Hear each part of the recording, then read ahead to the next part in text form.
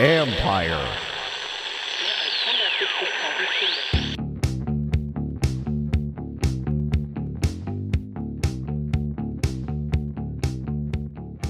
Welcome to In the Clubhouse, a podcast about the Washington Nationals and Major League Baseball. I'm your host, Richard. In this episode, I sit down with the brand new Washington Nationals beat reporter for The Atlantic, Maria Torres. During the episode, we discuss what it is like coming to cover the Washington Nationals from covering the LA Angels, and we will talk to her about her observations about how the Washington Nationals are built this year. Of course, we're going to be diving into the latest information from West Palm Beach and spring training. So, let's go into the clubhouse.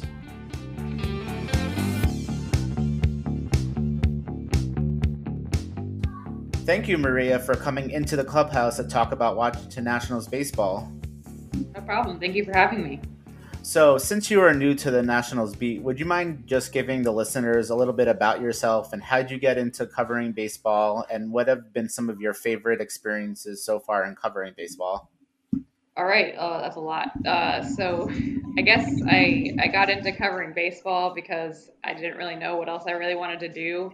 When I went into college, I knew that I liked to write and I knew that I liked watching baseball. So I decided I'm just going to try to put these two together. Funny enough, like when I was like deciding what my career should be, I was actually like following the Nationals a lot at the time. I was a Braves fan growing up because I grew up in Atlanta or just south of Atlanta, and but I came on as a Braves fan right at the end of the 14-year division string. So after that, like the Braves weren't all that great, but the Nationals were starting to come up, so it was kind of fun to kind of just pick a second team to also pay attention to. So I have like a pretty not as vivid as it could be now, but I have a pretty clear memory of like when Strasburg first came up and all that surrounded all the attention that surrounded him then, and how that season ended, and just the battles over the years. So I always kind of had a soft spot in my heart for the Nationals too. So it's kind of cool to get the chance to cover them now. I first like started as a baseball writer, like as an MLB.com intern, right at the end, right after I graduated college. I covered the Marlins for the rest of the 2014 season after I graduated. And after that, I kind of, just as a newspaper person does, you kind of just like work your way through a couple of places and kind of work your way up from high schools up to colleges to pros. I skipped college. Thankfully, I don't ever think I want to cover college sports. That seems like a whole other thing. I much prefer to have control over exactly what I do and who I can talk to. Long story short, I ended up in Kansas City for 2.5 years. My last 8 months there, I covered the Royals as a full-time beat writer, and that was my first time as a full-time beat writer. That was the season of 2018. So it happened to be the year where the Nationals and Royals made a couple of trades there. Brian Goodwin being one of them, and then Kelvin Herrera, another one. I think those were two separate trades actually. So the next season got on at the LA Times, and I covered the Angels for the next 2.5 seasons, I guess you could put it that way. And now here we are. We're at the Athletic covering the Nationals back on the East Coast. So I'm really excited about that part. Awesome. Welcome back to the East Coast. From a national perspective, or, specifically, I guess, a California perspective, what have been your impressions of the team over the past couple of years? And now that you're covering the team more on a day-to-day basis, have those impressions changed? If so, how? Oh, interesting question. I hadn't really given that much thought. I think generally over the last 10 years, I think you could probably make a pretty good case that the Nationals have tried to be competitive the whole time. It was kind of a bit of a power vacuum there, I think. So they kind of capitalized on that. And, obviously once Harper left, the question was whether or not their young stars could carry them, and answer was yes. So I think from a national perspective, the Nationals have been looked at as a pretty competitive team, not not, a kick, not a pushover or anything like that. So I don't think my impression has changed on that end. I think they're still, I mean, especially this year, just because they've reloaded in the bullpen and made some moves in the lineup that could be good if everyone, actually meets the expectations that the Nationals have set for them. They're still a team that is going to compete in the division, and it's a really deep division now. Yeah, I think it'll just be an interesting team to cover for that reason, because they're a team that's not just trying to get by, like they're actually actively trying to compete for a postseason berth. Yeah, I mean, I definitely agree with you. Like having the Nationals be very competitive over the course of the years, and now the NL East is going to be probably one of the toughest divisions. Like, what are some of the main challenges you think the Nationals are going to have coming into the year? I think probably the main challenge is the lineup. I think the rotation kind of speaks for itself. I mean, as long as Scherzer gets rid of the ankle sprain, and he's on track, he's fine. And Strasburg rebounds from the carpal tunnel surgery, which he also said he's feeling good. Um, those two question marks are set. Patrick Corbin has things that he can work on to get better, and I think everyone has that. I don't think the trends from last year are anything to be too worried about on the starting rotation end. And the addition of John Lester helps to deepen the rotation. So I think the rotation's fine. The bullpen also seems to be in pretty good shape. Monday, the Nationals added, on a minor league deal, granted, Jeremy Jeffress, a former All-Star who had a bad follow-up to his All-Star year, but kind of rebounded a little bit in 2020. So he could be a good option for the back end of the bullpen, which already looks pretty good, especially with the addition of Brad Hand late in the offseason. So I think the lineup is the main question, and the biggest one being, whether or not Carter Kieboom can actually hit and be worth a spot in the lineup. I think defensively he showed that he can handle the position fine. It's whether or not he can actually come back to what he showed in the minor leagues, and face major league pitching, which from what I can gather, a lot of his issues had to do a little bit with kind of hesitancy at the plate. Not so much. I mean, it wasn't like an over aggressiveness. I think from what I understand that Davey Martinez actually asked him to be more aggressive and not take as many walks. So I think that confidence, as long as he has that and he's able to use that to his advantage, he should be able to take a step forward. The other questions, of course, like Victor Robles in center field. He is said to have lost some weight over the offseason and to have improved his agility, so that'll be good defensively. And then offensively, we'll have to see whether or not he can carry his own weight there. Another, also in the outfield, Kyle Schwarber, whether or not he can go back to what he normally is. And now Kyle Schwarber, you have to understand that he's not someone who's going to hit for average, but he is someone who'll hit for power and he'll get on base. So, yeah, he's going to strike out, but he's going to generally be productive if he's feeling good at the plate. And 2020 was a bad year, but he's never had a full season where he's produced less than an OPS plus of 99. So, and I mean a full season. I don't mean one where he was called up for a little while or one where he only played or was injured or something like that. I mean a full season. He's never had a season worse than OPS plus of 99. So that's a good track record.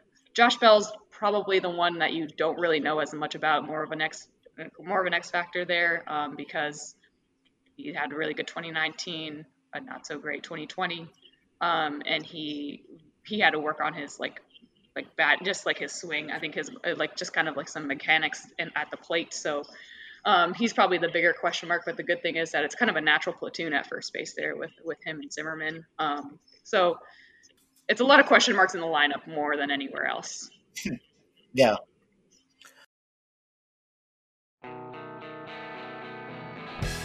Looking at this year, obviously last year was a really interesting year. A lot of people don't even consider it in their stats. Where do you kind of fall on that conversation?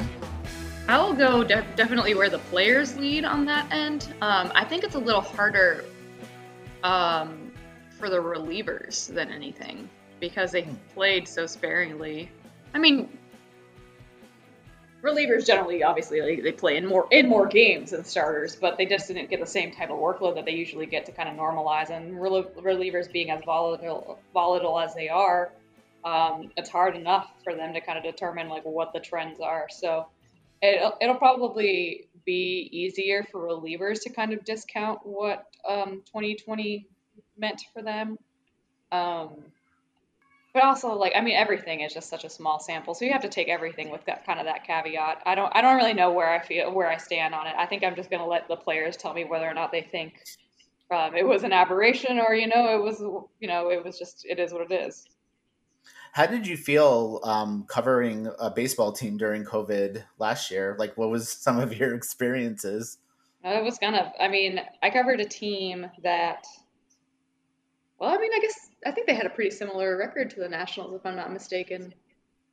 I think the Angels might have finished around the same record. Mm-hmm. It was pretty miserable. It was just a bad experience because it was bad baseball for a little while, especially at the beginning. It kind of started to come together in September, so that kind of made it fun for a couple of weeks. But in general, from the on-field product perspective, not great. From the perspective of like being in my chair and covering the team in a remote fashion, that was also really hard because there weren't any opportunities for doing one-on-one interviews. There weren't really any opportunities to kind of break out of the mold that this team was kind of setting for you. Um, you got to be creative with what they gave you, and also kind of recognize that there's not going to be a lot of opportunity to talk to people outside of those Zoom calls, just because in many of the cases, like the players, the way that we do our jobs best is because we're able to be around the ball players every day and we can catch them in the clubhouse, we can catch them on the way out of the dugout, something like that. But getting someone to agree to a phone interview during a day when they're not even at the ballpark yet, that's really hard to manage. Mm. Um, so that just made the job so much harder and not as fun because like we're basically just relying on whoever is being put in front of us on Zoom. And sometimes those players just aren't really all that interesting, not for any fault of their own. I mean, they're just kind of like their stories aren't really like what the fans care about. Mm-hmm. I mean, the diehard fans definitely will probably care about, there's no point going into the names of the angels that Angel fans might care about, but you know what I mean. Like it's just like a lot of you probably have a good like touchstone for who might be like that person for a Nationals fan. Well, you covered a fan favorite last year for the Angels, Anthony Rendon. I wouldn't be My colleagues would be really remiss and annoyed that I didn't ask you an Anthony Rendon question. Um, obviously we got to see him up close and personal for a long time, really develop into a player. What was it like? From what you saw last year, covering him in a new team, in a new city, in a basically a new division. Yeah, he was interesting. Not talking to him, not from that perspective because we didn't really talk to him much. But in terms of like watching him play, especially because he actually got off to like a historically bad start for Mm-hmm. his standards. It was like 10 games in, so again, it was like really not worth like pointing out. But I did think it was interesting because it was like the worst he had ever been in this like 10 or 12 game span. So like you're looking at like 50 at bats or plate appearances or something like that. So I like broke that down, and then like 2 days later he like snaps out of it, and then he becomes like MVP caliber Anthony Rendon, and so that's kind of what was kind of cool to watch. Is like he's like, yeah, he'll fall into a slump, but he's not going to worry too much about it. He'll break out of it, and he'll be back and good as new. Um, and then of course, like just defensively, he's very solid defensively too. So, um, yeah, he's definitely up there in terms of like the caliber of player that you enjoy to watch. Bringing it back to the East Coast and Nationals baseball. So you talked a little bit about like the outfield. Are you excited about like covering any specific Nationals? Obviously, maybe Juan Soto. What's your opinion on the Nats' perspective of doing a platoon at catcher? We talked about the bullpen, so just kind of get your overall thoughts going around the infield. I think I'll be watching. I think the catcher situation is really interesting because coming in with Jan Gomes, who wasn't really a backup. He kind of was just kind of sharing the role previously, and now is kind of going to be more of a starter. But will he be more of a starter? Is the question. Just because they also signed Alex Avila, someone who has experience with three of the five starters already in Corbin and Scherzer and in Lester. So clearly has a level of confidence and a good relationship with those guys. Not that Jan Gomes doesn't, but I mean, there's a good chance that they might share more of the workload than might be made out to be at the beginning. And that's not a bad thing. I think generally speaking, teams do fine when there's like two catchers like sharing the load. It's a lot of work, a lot of game planning, a lot of like managing, game calling, all of that kind of stuff. It's not easy for one person to handle, especially not one person to handle the brunt of it physically as well. So that'll just be an interesting storyline to watch to see just how the catchers work together and how they work with the starters. And of course, like when it comes to like first base, we'll have to keep an eye on Zimmerman and what he's doing, whether or not he's thinking about like retiring at the end of the year, if he Hmm. wants to play any longer. Um, how does Josh Bell adjust to being potentially a platoon player? Will he emerge as someone who could take over first base in the long run? Trey Turner, another good story. I think he has 2 years left, including this year. Um, Yep. is he going to be extended anytime soon? Should the Nationals try to do that and make sure he's locked in because they don't have a guarantee of anybody else really staying as a lifetime national at the moment? So I mean Soto, but like Soto still has many years away from even being a free agent, so that's not likely to be hammered out anytime soon. So it's probably a good idea for the Nationals to start thinking about whether or not they need to sign Trey Turner long term. We've already talked about Key Boom, and Yeah. I mean those are the main stories there. Yeah. Oh, and Awesome. I guess I So haven't this is really more of looked like at second base either. So I mean that's my bad. I've not really brushed up on the second base situation at the moment. it's okay. We won't hold it against you. So more of like a technical question. Are you in West Palm Beach right now for spring training, or are you kind of like covering it remotely For or the time afar? being, I'm covering spring training remotely. I hope to be in spring training really soon, but I'm not sure exactly when that'll happen. Having experience last year, covering, I'm sure you were at the facility. What is it kind of like, covering spring training from afar? And where do you think, like, how does that impact your coverage of the team? Well, it's definitely weird. It's also very difficult because I mean, the Nationals PR staff is doing a really good job of making sure that we can see like videos of like what's going on the field, or I guess on the practice fields. But you obviously can't see everything at once, and you couldn't do that in person anyhow. But like Hmm. it's, I mean, you can hear the sounds for one, and you can talk to people, and you can just network the way that you spend spring training. Spring training, a lot of spring training is just networking with like the different coaches, just kind of getting to know people around the Hmm. organization, including the players, but especially like scouts, like other like lower level front office people. That's the way that reporters like establish their sources. So like um, from that standpoint, it's really difficult to cover spring training from a Zoom call because you don't see everything that's going on. You don't know who is around. You kind of rely on word of mouth, and generally speaking, that's not a good thing to rely on, no matter how reliable the source is. So that adds like that degree of complication to everything. But from my personal standpoint, it's also a little different because I'm not covering a team for a newspaper anymore. So it's not really necessary for me to like worry about every little thing that happens in spring training like I would have been last year. I see. That's interesting. What like Washington National are you looking forward to like covering the most?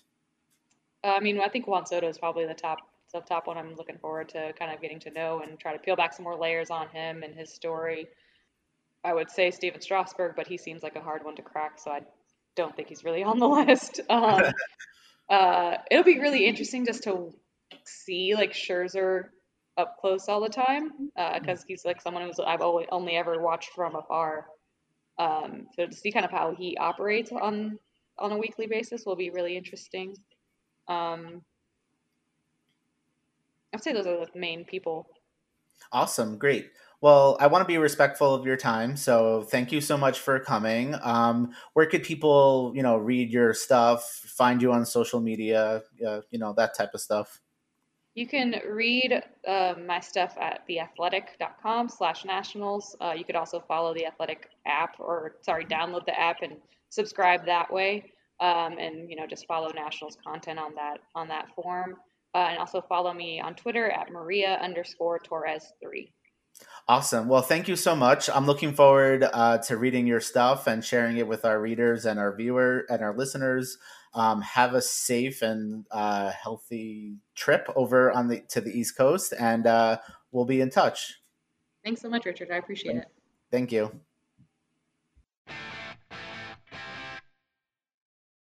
And this will do it for this episode of In the Clubhouse. If you like this episode, please make sure to like, review, and rate this podcast on your favorite podcasting platform. And you can follow us on all the major social media channels at The Nats Report.